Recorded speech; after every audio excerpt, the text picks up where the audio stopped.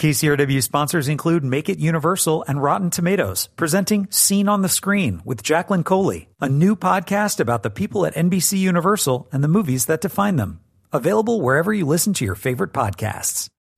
I'm Joe Morgenstern, the film critic of the Wall Street Journal. In previous installments of Sex and the City, the ancient mystery of what women want was basically solved. They want love, sex, and designer clothes, though not necessarily in that order.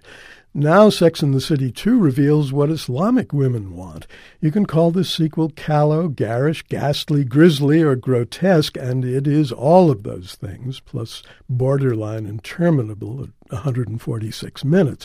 During a visit to Abu Dhabi, though, Carrie, Samantha, Miranda, and Charlotte discovered that the chadors worn by their Muslim sisters conceal, you guessed it, the glories of this year's fashion collection. So much for a clash of civilizations. This dismal comedy provokes a crash of expectations, however modest they may have been. It's a cinematic dairy farm, milking every close-up and every gag, whether about menopause, the four friends are forever young only in reruns, or about a glamorous Irish nanny's bouncy breasts. It's a film for the cognitively challenged, in which everything but the tacky wardrobe is several sizes too big. It's an almost avant-garde adventure in aimlessness. Nothing happens for the first half hour. And it's a triumph of product placement, the product being Abu Dhabi, though what we actually see is Morocco. Dubai is over, a dubious sheikh declares. Abu Dhabi is the future.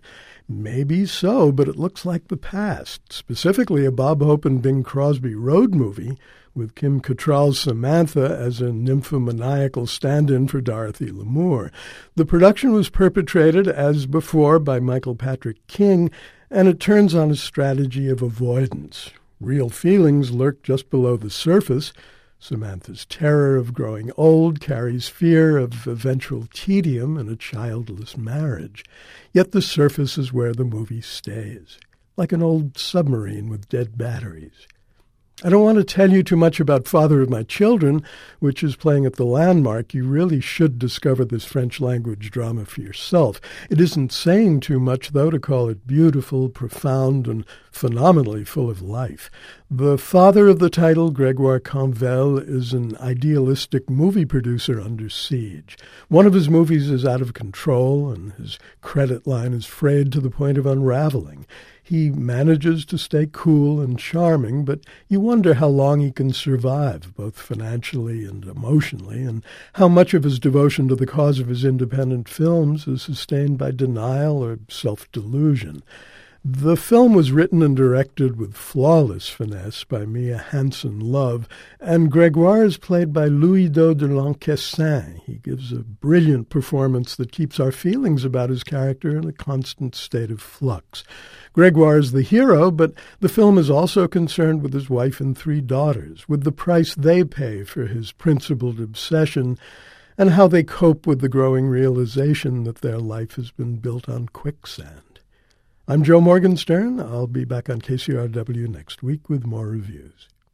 KCRW sponsors include Make It Universal and Rotten Tomatoes, presenting Scene on the Screen with Jacqueline Coley, a new podcast about the people at NBC Universal and the movies that define them. Available wherever you listen to your favorite podcasts.